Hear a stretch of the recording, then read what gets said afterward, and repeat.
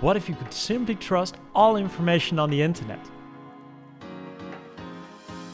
My name is Sebastian and I'm on the mission to build a trusted web for all of us on planet Earth. An internet where my parents, possibly my future kids and my own generation can find truth and feel safe. Because to save the world, we need to fix the internet. And in the Trusted Web podcast, I embark on a journey with you, my listener and thought leaders, to explore what needs to get done. And in this episode, I'm joined by Phil Manser. Phil is a distinguished professor of informatics and computer science at the Indiana University School of Informatics, Computing and Engineering.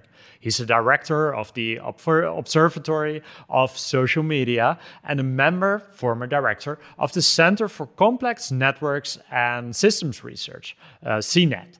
Currently, Phil is part of NAN, a research group exploring the modeling, simulation, and analysis of complex social media and information networks, and the human and artificial agents who live in these networks. Phil, thanks for joining and welcome to the show. Thank you for having me. To set the stage, open with a big question. What is the state of fake news and misinformation today? That's a big question. I think we are in a phase of transition after years in which platforms have been very reluctant to moderate speech, and they've sort of taken the laissez-faire, we don't want to be the arbiters of the truth. But over the years, it has become more and more apparent how that has led to deterioration of speech and manipulation of our information ecosystems. And so platforms have gradually now started to become more aggressive in moderating, especially in cases such as health or elections. And now they're looking even going further and maybe adopting some kind of community review. Both Facebook and Twitter have done so, but all platforms have been aggressive in blocking extremists and people pushing, election and health misinformation. So we don't know. We're very much in a state of transition. There are discussions about regulation, possibly in many countries. So both from a technical perspective, from the political perspective, from a regulatory perspective, things are changing fast, and we'll see where it goes. Obviously, you're researching around the topic. What are some things that you learned over the last years? What have your research shown? We work on several fronts at our research center, the Observatory on Social Media. We are interested in looking, for example, at what are the vulnerabilities, both of the people and of the information systems itself, of the information, of our ecosystem. And so, for example, we look at social vulnerabilities, the fact that we want to be part of a community and we can select our friends or unselect or unfollow or unfriend those that we agree with, and how the fact that platforms make it so easy to do that, how that leads naturally to an acceleration of the formation of these echo chambers or filter bubbles, which may favor then the spreading of misinformation or the manipulation of people in a particular community that can be targeted.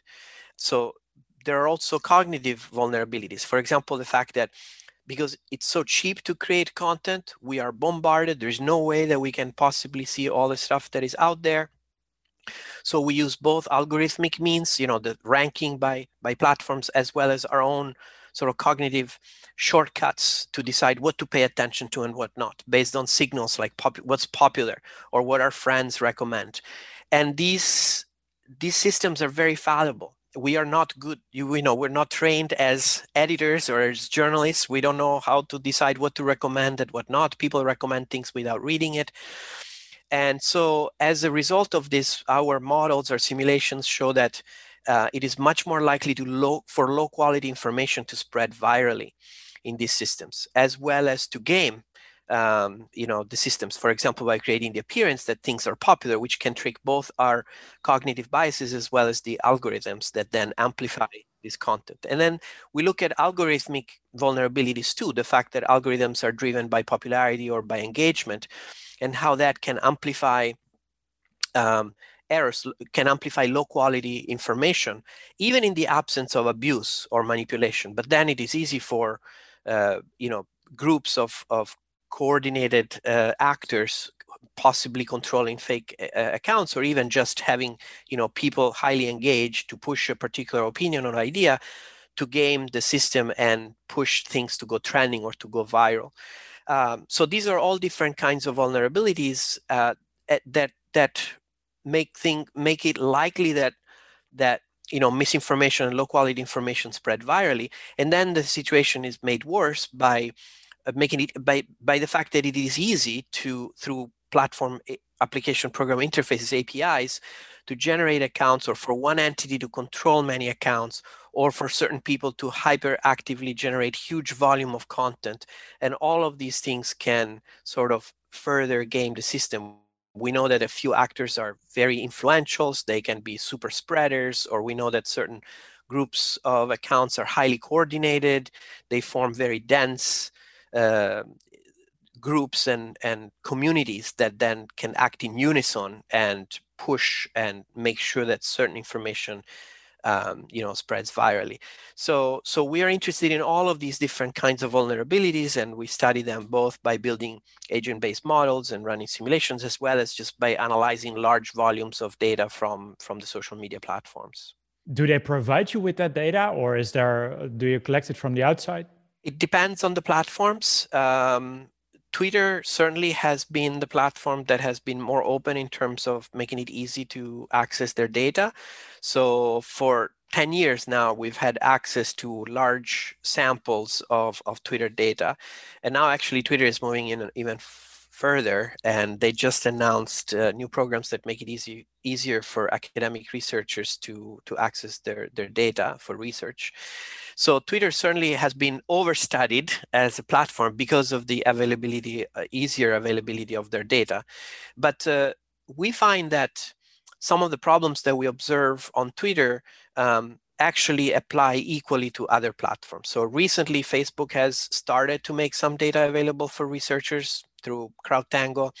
And we're now trying to do some comparisons. It's very hard to compare, apples and apples, because the way in which the data is available is very different. Facebook has shut down their APIs, the APIs that are similar to Twitter, but they do make some data available, and it seems to us that although there are some differences because the platforms are different, their mechanisms are different, but in general, the vulnerabilities are similar. And there is abuse, the same kind of abuse that you observe on Twitter, you also observe on Facebook through Facebook pages, you observe on all other platforms. And so, of course, we try to study any platforms where we can get our hands on their data, whether it's Instagram or Facebook or Reddit or Twitter.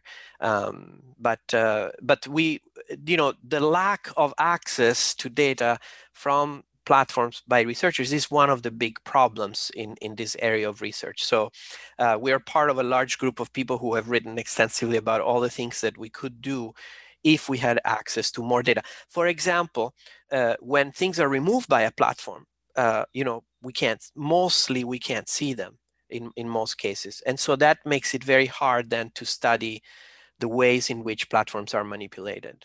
If we look at possible solutions for the fix of misinformation and fake news, firstly, is it ever possible? And secondly, what's the role for what stakeholders? So I can imagine if it's about making removed content available, a policymaker can ask for that, for example, or can make that mandatory.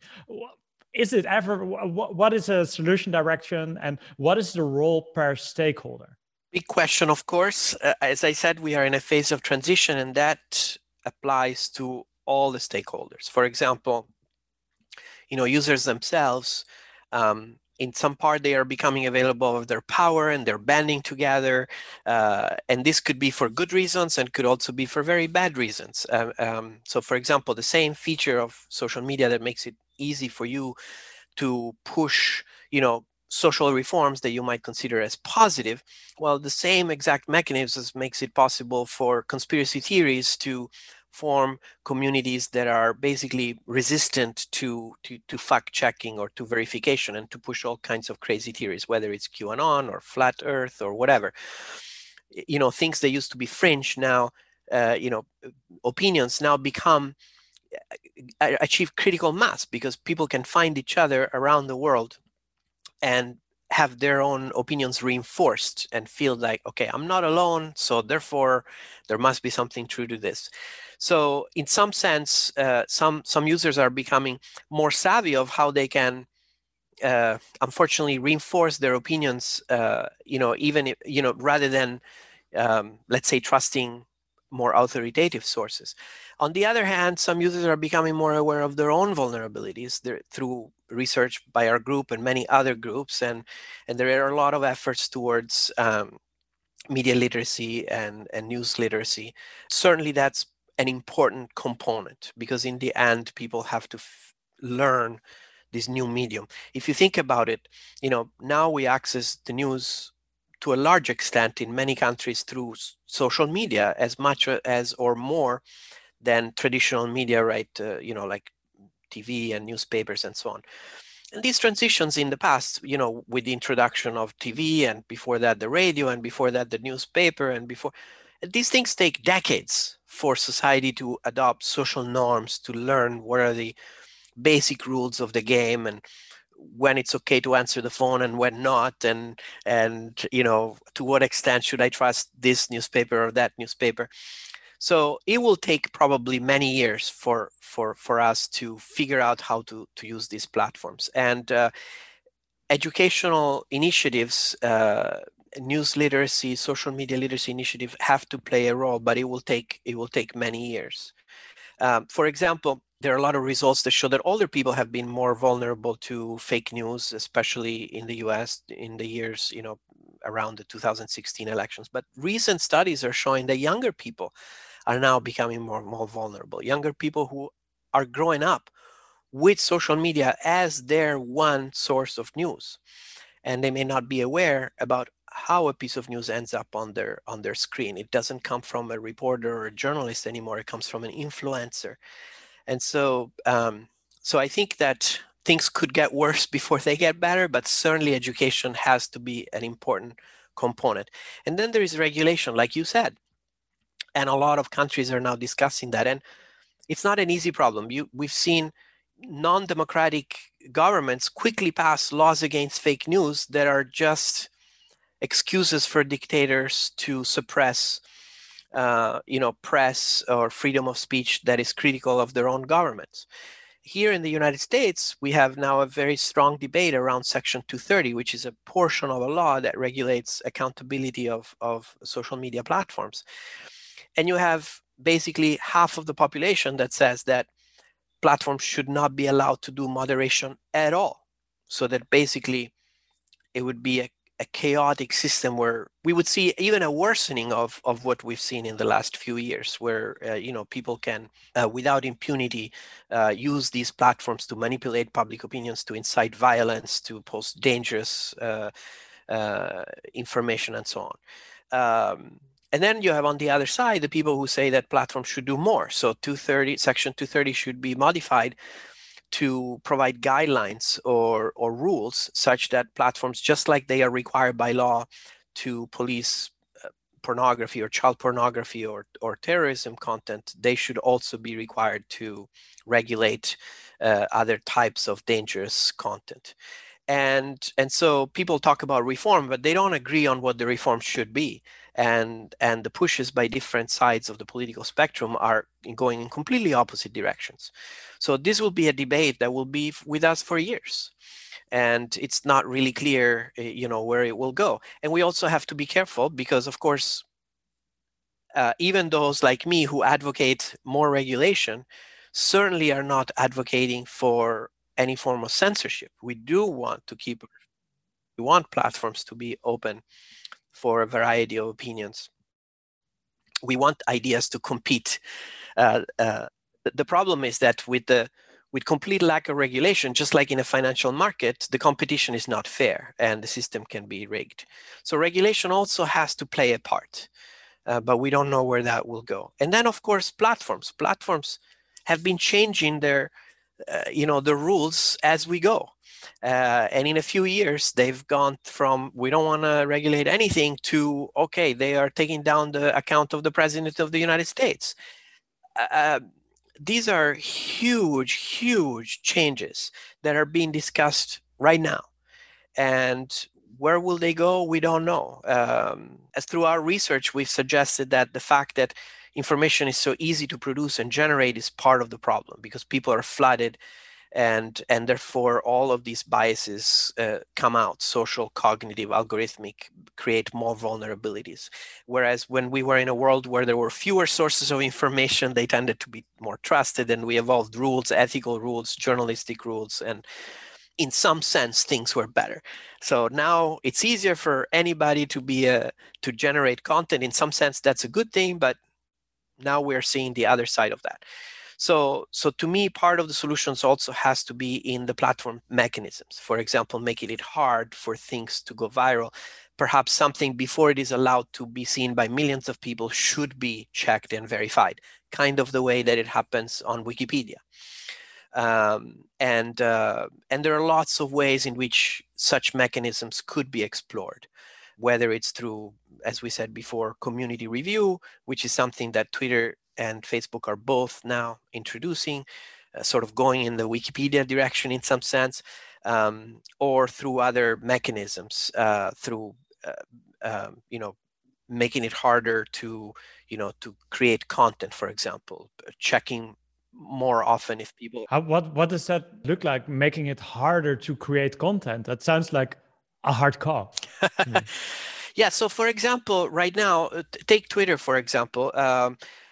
In order to combat social bots, which were a real big problem on the platform, this is something that our research lab has studied extensively. We coined the term social bots several years ago, and we built tools to detect automated inauthentic accounts and coordinated accounts and so on.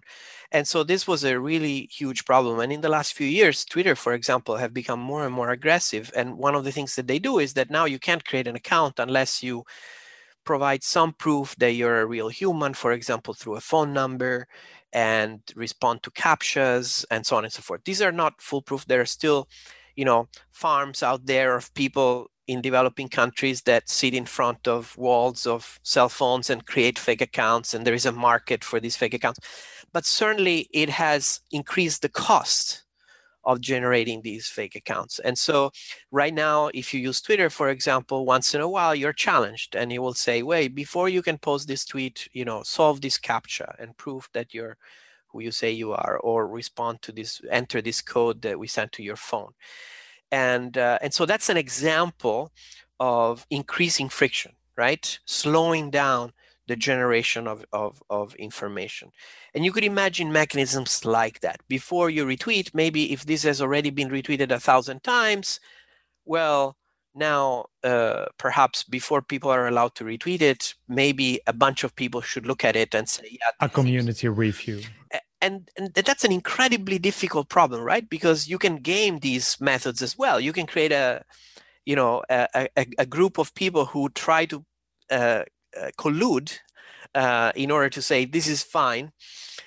So this problem of community review has to solve challenges such as proving that there is a diverse set of users, and that these people are not gaming the system themselves. So it is a really difficult problem, and I think it will take several years for us to figure out how to get it right, and for the research and the tests and the evaluation to go through. So to answer your question, it's going to be all over the place. All the stakeholders, whether they're the users, the social media companies, governments, and also civil society organizations that look at issues like free speech or trolling or hate, or they all will have to play a role in this, but it will take a while. We discussed it a bit before we started recording the episode. What we take at Trusted Web, what we try to do is through open source technology, blockchain timestamp, is making transparency and accountability part of the base layer of the internet. That's not a full solution, as we both agree on, but and at the same time, Jack Dorsey, founder of Twitter, is working on Blue Sky, a social media network, all on open source technology, blockchain technology. Will there be a part of the solution by open source, do you believe? What will the role be? Well, certainly openness and transparency are important. For example, the fact that platforms have not been very transparent in the rules and how they execute those rules of moderation. We've seen examples where there have been reports in the media of platforms having certain rules. For example, if people violate their terms for a certain number of times, they get a certain number of strikes, and then they get suspended. And we've seen that political considerations have led to unequal application of these rules. And it is very difficult for reporters or researchers from the outside to look and verify that platforms are in fact implementing even their own rules, let alone rules that might possibly come from publicly agreed upon guidelines. So without transparency, of course, this will continue to be a problem. And we already see now that we have specific platforms that specifically go after certain groups of people, which could further increase, possibly polarization and lead to further gaming or for misinformation to flourish in a certain community. So without transparency and accountability, there is a danger for for it to become even more difficult for a shared set of facts to become part of our discourse, of our conversations. And without facts and without basic agreements of facts of the world, it's very difficult to for people to form their opinions, which then lead to how they vote and the policies that we have and so on. So I do agree that transparency is an important point, and we're certainly in favor of openness. We also think that these technologies could be useful as part of the technical solutions that are adopted for doing things like review. Wikipedia is an example where the process by which editors agree or disagree and fight with each other and then figure out who needs to make decisions in case that there are differences of opinions, these edit wars and so on, but the mechanism by which this process happens, and ultimately there is some kind of consensus. And as a result, the quality of the information, it tends to be quite high. In fact, research suggests that the more there is disagreement, the higher the quality of the final product. And that's because the rules and upon which these disagreements are moderated and upon which decisions are made about what content to include and what content not to include, those rules are all transparent and everybody understands them. And so we need to move towards that kind of transparency on other platforms as well. And so technologies that help build an open set and transparent set of rules about who says what when could certainly help make progress in that direction. The platforms, they're super tech savvy. They know what they're talking about.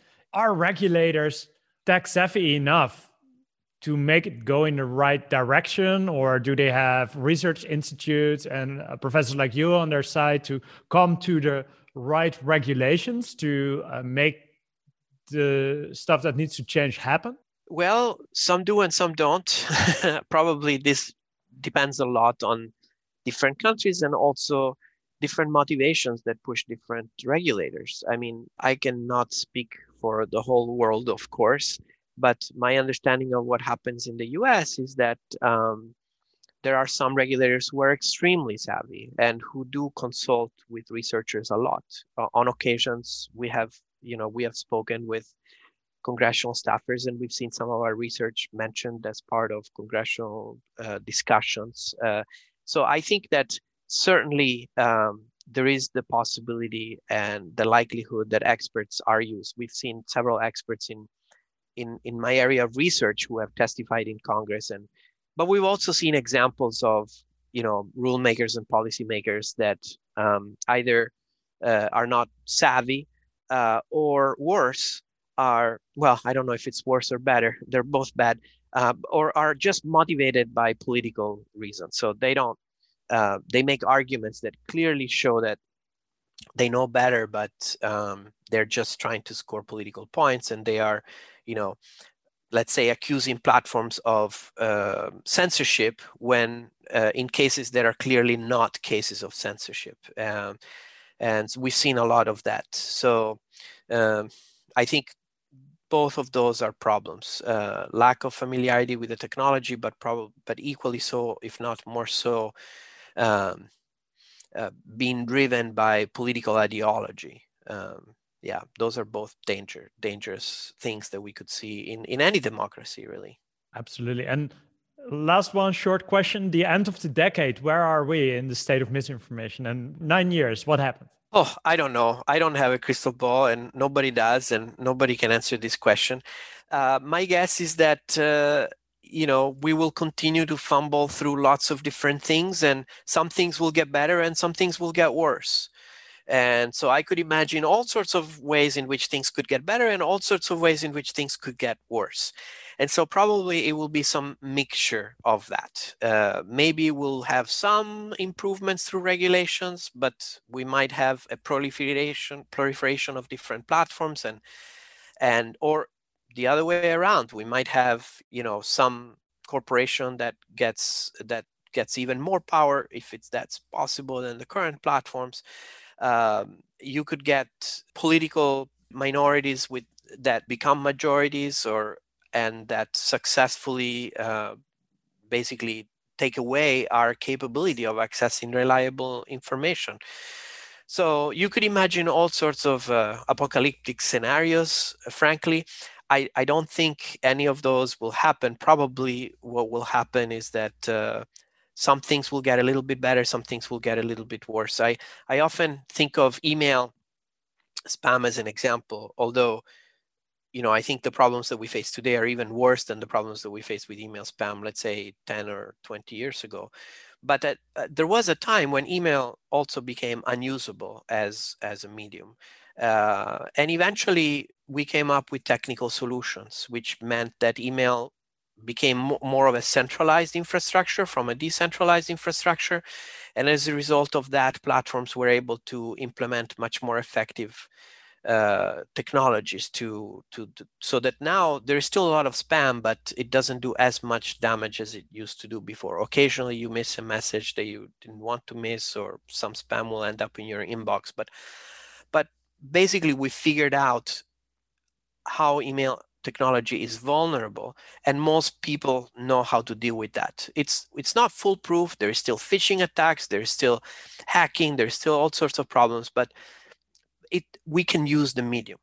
And hopefully in 10 years we'll say the same about social media. Most people will be aware of the vulnerabilities, and there will still be problems, there will still be manipulators, there will still be misinformation, but hopefully most people will be able to use the medium in the way that we intend to. That's a nice metaphor, and that's a nice. Let's see where we can take it over the coming 9 years. Phil, thanks so much for joining the Trusted Web podcast. Where can people find the important work you do? Thank you, Sebastian. The website of the Observatory on Social Media is where all of our papers and videos and tools are available. That's awesome, OSOME.iu.edu. Let's build the trusted web together. That was Phil Manser, sharing his insights from the research he did. It surprised me that social platforms are opening up their data to research initiatives, but I think that's a good thing. The more research, the better we can come with solutions together with the regulators, together with the big tech. Of course, the show notes, you can find them on thetrustedweb.org/podcast. And furthermore, you'll find our report on the state of misinformation, as we surveyed thousands of participants across the globe to better understand the impact misinformation has on their lives and how they view the problem. There are incredible findings there that surprised us over here. So check them out. The report is available there. And furthermore, you'll find the other episodes, other guests, and there's educational materials and use cases, all for building a trusted web, and of course, all available for free. thetrustedweb.org/podcast. Thank you for listening and therefore being part of the Trusted Web journey. And let's build the trusted web together.